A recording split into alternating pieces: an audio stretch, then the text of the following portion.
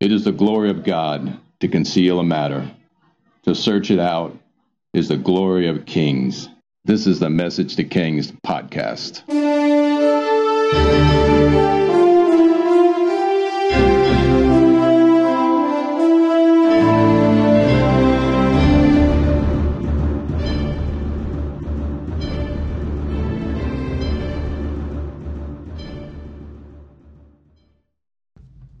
Episode 267, The Silent Years and Roman History. After the experience with Jesus at the age of 12 in the temple, we have no biblical reference until Jesus is 30 years old. This silence actually speaks a lot to our Christian walk. Yet at this time, there's a lot that's going on in Roman history and in this age in Israel. We covered before, in the year 6 AD, after Herod's death, there's this whole disorder on the Temple Mount. Herod Archelaus, the principal heir of Herod the Great, if you want to call him that, he basically kills thousands. Even on the Temple Mount, he declared that there was an insurrection. Maybe there even wasn't even an insurrection, as much as there was some revolting and others. Many were killed. Even I believe it was even Passover. He gets held accountable for this. And according to the documentation issued in the Senate in Rome, I quote, Herod of Palestine, who was indeed none other than Archelaus, was accused by his countrymen and was banished beyond the Alps, and his government was confiscated. Per Josephus, Augustus heard the accusation and the defense of Archelaus and banished him to Vienna and France. Then Augustus confiscated his country and treasure. Can anyone smell dirty money? Basically, with the craziness of Herod and the instability in the country caused by him and the ineptitude of his son, Augustus claimed the kingdom himself and his treasury personally. In fact, he sent his own agents later to confiscate Herod's treasures for himself. This was the way of Augustus. He did the same in Egypt, seizing its treasures not for the state, but for himself. But then again, Augustus would later become the state.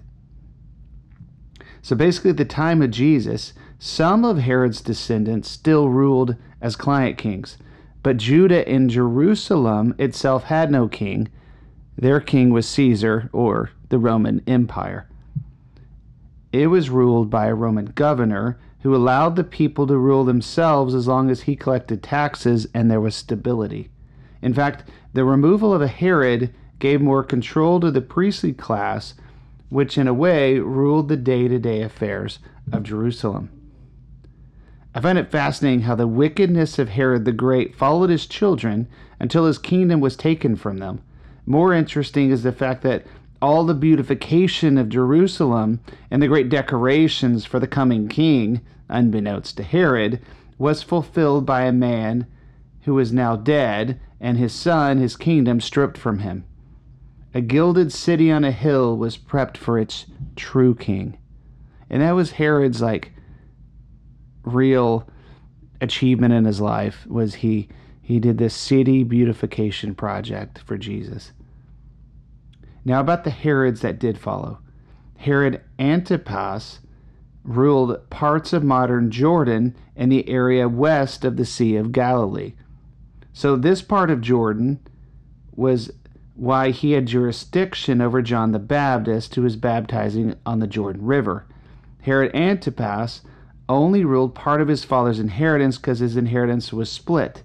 And in the end, though, he would be the ruler over the area that gets the most attention as well of Jesus' ministry outside of Jerusalem, which was west of the Sea of Galilee. It is this Antipas we will see later in our story, in fact, all throughout our story. All right, let's talk about the Roman world. Many censuses were conducted. Most of the historical references reveal just under 5 million citizens in the Roman Empire. Later, Rome itself would be reported to house 1 million people, the largest city in the world at the time. Augustus would claim he founded a city of clay. He left it marble. It's good marketing by the the destroyer of the Republic. Lots of lessons to learn from Augustus. For the government of the United States is actually modeled on the Roman Republic. The Republic of Rome is no more. Its representatives are but pawns to the emperor now. So running with our parallel, despite the insane corruption, wickedness in the United States right now, there's a lot of fight in the American people. A cry that goes forth calling forth God for revival. There is a cry of God's people begging for revival. And a steadfast church that hasn't taken a knee. Much of it has, but there's a solid core that has not given a knee to the enemy. No, it's not our time. But the Rome in the time of Jesus, it is now officially transformed into an empire. At the heart of the Roman transformation is a corruption and decay, for its people have lost its freedom and rights, and the hundreds of thousands who rallied to fight Hannibal wouldn't even stand against him in its current state. This decay, this thread of evidence of the zeal leaving the Roman Empire is evident in a scene, my personal opinion, that there's so many different opinions out there, of something that happened in 9 AD. I believe there's a picture of something that goes on in the Roman Empire that shows how it slows its advance. It slows its, we're going to soon see Rome to stop that inevitable growth that it had. The scene is at a battle of the Teutoburg Forest. Augustus situates his dozen or more legions all through the empire to keep order and maintain his borders, expanding where possible. Before 9 AD, Augustus sends legionaries into Germany to lead punitive raids and to secure the borders. The campaign was successful. Legionaries returned to their fortifications, namely the Rhine. They would expand. There was times you would see different maps where they would take over almost a third of Germany. Later on, it was like 2/3 of Germany. And you look at another map, and they're all the way back to the Rhine. It's this strange aspect of they never fully take Germany, and it's a conquering and a withdrawing, and we'll see why. The campaign was successful in 9 AD, and the legionaries were returning to their fortifications, namely the Rhine, which was pretty much just a simple border. There's an enormous river. Then a revolt broke out in Illyria, and all but 3 of the legions were recalled to Illyria. Publius Verus was given control of 3 legions on the Rhine, and when word came of a rebellion breaking out amongst the Germans, Verus, who was known for his brutality and crucifixion of his victims, marched his entire army into Germania. One of his trusted advisors, whose name was Arminius, a German auxiliary captain, led Verus to the exact location where he would actually betray him. As they entered the forest northwest of Osnabrück, they found the track narrow and muddy.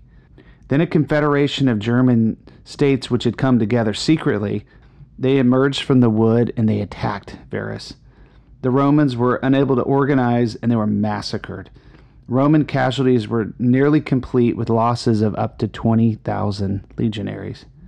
The result of this battle was that Romans were thrown over back to the Rhine again, which would be the border for many years.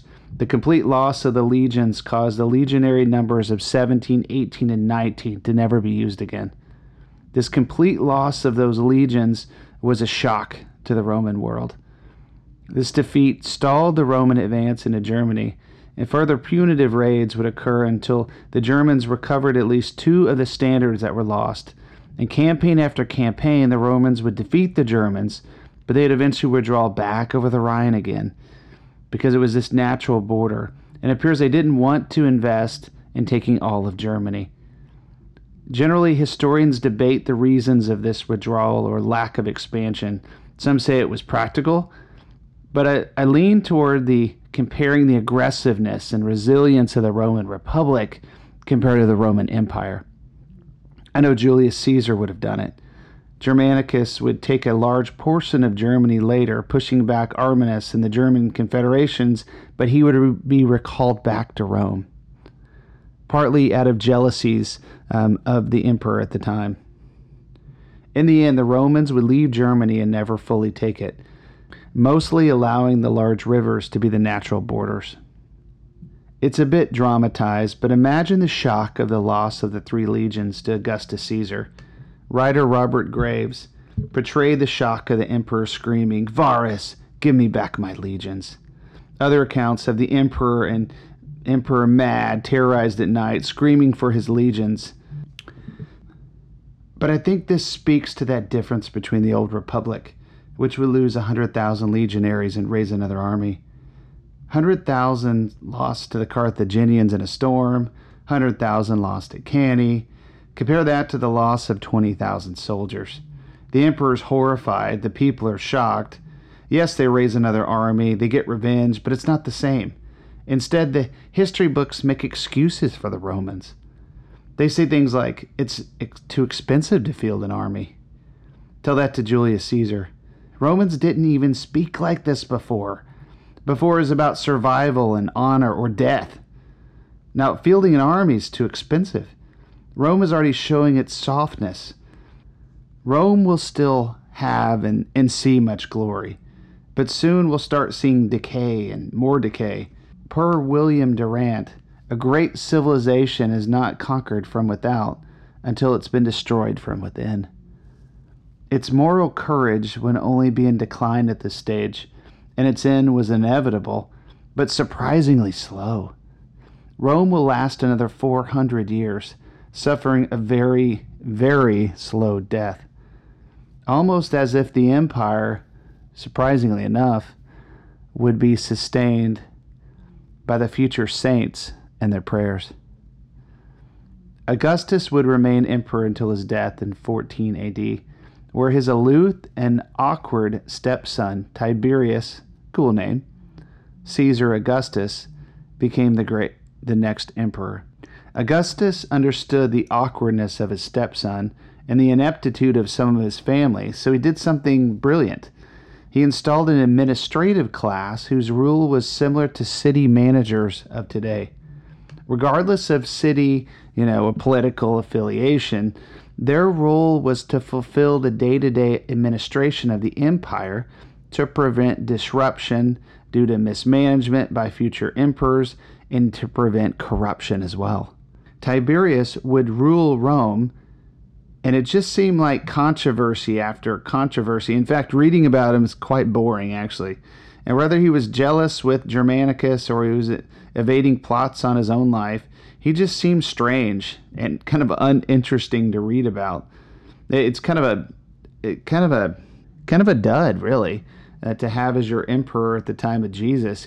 Disinterested, is probably a good way to put it. If he heard about Jesus, he probably would have been like, okay, and where's my next meal? He was an odd guy, an odd pick that you would have at the time of Jesus. Obviously, we're got some crazy emperors coming with Caligula and Nero, and then we have other hardliners like Hadrian, and some of these guys. It's going to be interesting. And then, of course, we have Titus. So many emperors, and Roman history will now be filled with the study of emperors, not famous men or orators or republicans or people debating and writing fantastic stories and histories. It's more about the emperors themselves. Often Tiberius, he just seems to be hiding or in a palace, like he has mental problems, or he's aloof and indifferent to the empire. He would rule until 37 AD and be succeeded by none other than Caligula himself. So that's the overall picture of what's going on in the Roman world. In the next episode, we'll return to the Promised Land and we'll enter the ministry of Jesus. It's going to be fun. It really is. It's a powerful time coming. John the Baptist, the temptation, the start of Jesus' ministry, the pivotal point in all world history, the fulcrum of time itself. And as we start the next episode, we'll break forth into Jesus' true ministry. And we mentioned this before, that we only actually have 25. This was a kind of a study or account by Rick Renner, which is pretty awesome. And he said there's about 25 days of Jesus' ministry over a 3-year period recorded in the Bible. Now there's about 35 days, but you remove the duplicates, you merge them together, you have close to 25. There's multiple ways to count it, but the other days, well, I guess you have to use your imagination. John 21:25. There are many more things that Jesus did. If all of them were recorded, I suppose even the whole world would not have room for the books that would be written. Let's conclude this episode of Message to Kings with a few startling things that happened to Jesus. Something I find hard to explain. Something happens to Jesus' family between the age of 12 and 30. His father, who was present at the temple scene when he was 12, doesn't appear again in the biblical account. Joseph disappears from our story. There's a lot of things that could have happened, but we must assume he died, which is just crazy. Jesus' father died early. It's a sad thing to consider. So what does this say, and what does it tell us? It's complicated, but we don't see Jesus running around with father wounds, and he doesn't have a daddy complex. No, I think it shows that these scriptures, that the loss of his father only led him to further understand his heavenly Father. Check out these verses. John 6:38. For I come down from heaven not to my own, but the will of him who sent me. John 1:30. I and the Father are one. John 5:19. I tell you the truth, the Son can do nothing by himself. He can do only what he sees his Father doing, because whatever the Father does, the Son also does. There's another verse that says, he only did what he saw and heard his Father do. Jesus, though without an earthly father, intimately knew his heavenly Father. Technically, he was one with him, so I want to be careful with that. Perfect theology absolutely says he was 100% man and he was 100% God. But there's some weird verses that are hard to understand. If you think about it, when Jesus was born, he still had to learn how to walk. He had to learn how to eat because he was still man. He was still an infant growing up. He had to learn how to, it's strange to say he had to learn manners. I assume he would already know manners, or how to speak politely to people or have kindness. All those things are kind of a mystery, like why would he really have to learn anything? Because he's 100% God, right? It's complicated. And there's some verses that make it even more interesting. And you just kind of stare at those and say, what does that mean? Here's one. Hebrews 5:7. During the days of Jesus' life on earth, he offered up prayers and petitions with fervent cries and tears to the one who could save him from death. And he was heard because of his reverent submission. Son though he was, he learned obedience from what he suffered. And, once made perfect, he became the source of eternal salvation for all who obey him. What's not disturbing as much as how does that work, right? When you're fully God and fully man, how could you even learn since you already know, right? In this verse it says, the Son though he was, he learned obedience from what he suffered. I don't know exactly what that means, and that's the mystery that I actually want to get to and kind of end this episode with. It's Jesus and the contradiction. I can't explain why the Son of Man, who raised people from the dead, didn't raise his earthly father from the dead. But what I can say is that he came out of it with a powerful relationship with his heavenly Father. And what a lesson for those who suffered tragedy in their lives. Another aspect is of those quiet years. Here in Jesus growing up, the Son of God, nothing written about him between the age of 12 and 30. Nothing. We got nothing. But then again, what do we have from those quiet years of those in the Bible? Joseph was in prison. We don't have much except the favor that was on him, maybe a dream or two interpreted. David was on the run, waiting for his promise, his life threatened. But what did they learn? Joseph and David learned character, humility, meekness, the power of waiting. The most fertile place on earth is the valley, not the mountaintop. It's normal to be a nobody in the kingdom. It's normal to live in the contradiction. I picture Jesus going on walks with his father in the village of Nazareth. Amazing experiences, encounters, a building up of strength, spiritual strength. Time is in God's hands. The age of 30 was the age of when a Jewish man would be a teacher, a rabbi. Jesus was in the waiting. And I picture Jesus walking with his father around Nazareth. There was a walk, it wasn't far from a cliff which overlooked the Jezreel Valley, a valley designated for the end times battle. I picture Jesus having a prophetic moment, seeing the end of the age battle, which would be dramatic indeed. He would encounter his father and would have some outrageous spiritual experience, and then the contradiction hits him. He returns home to work on house repairs, help his brother with chores around the house, maybe help his mom with dinner, or do the equivalent of ancient dishes or sweeping the floor. Amazing words and experiences of destiny balanced with the day-to-day operations of a family and or a family business. It's the power and contradiction of the kingdom of heaven on earth. This could be a picture of Jesus' life in Nazareth. Everyone's experienced the contradiction. I've gone to a conference or had a worship experience where I felt like my life was changed forever. You ever receive words of promise that point to a future that's overwhelming and awesome? But then you're reminded of today, the bills to pay, the boring job you have. I have. That's a contradiction. The valley, it's the character building time. It's a time of waiting and spiritual training. Jesus is there right now.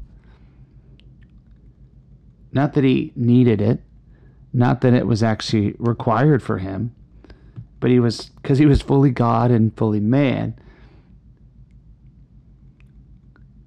But he did this almost as a model for us to understand. So don't undervalue yourself and your potential. Even the Son of Man did dishes, the ancient equivalent. He swept floors, helped others with their schooling. He recited scriptures to his rabbi, though he was the Word of God himself. Isn't that crazy? The contradiction of contradictions. We will see he's coming in spiritual strength, which manifests itself in humility and meekness.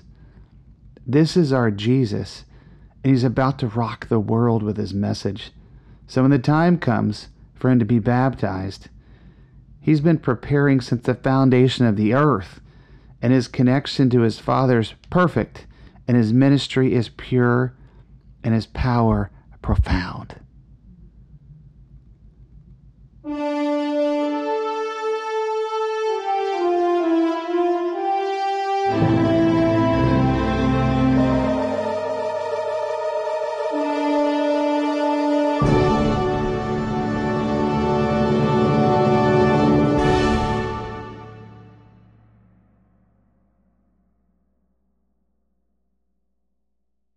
Thanks for joining us for this episode of Message to Kings.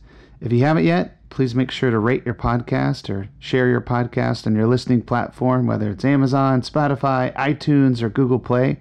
Also, check out the latest MessageToKings.com website or email us with any feedback at messagetokings@gmail.com.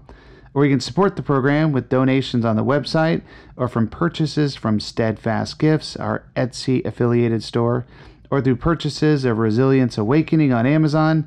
Just know every purchase goes towards supporting the program and future creative works for the kingdom.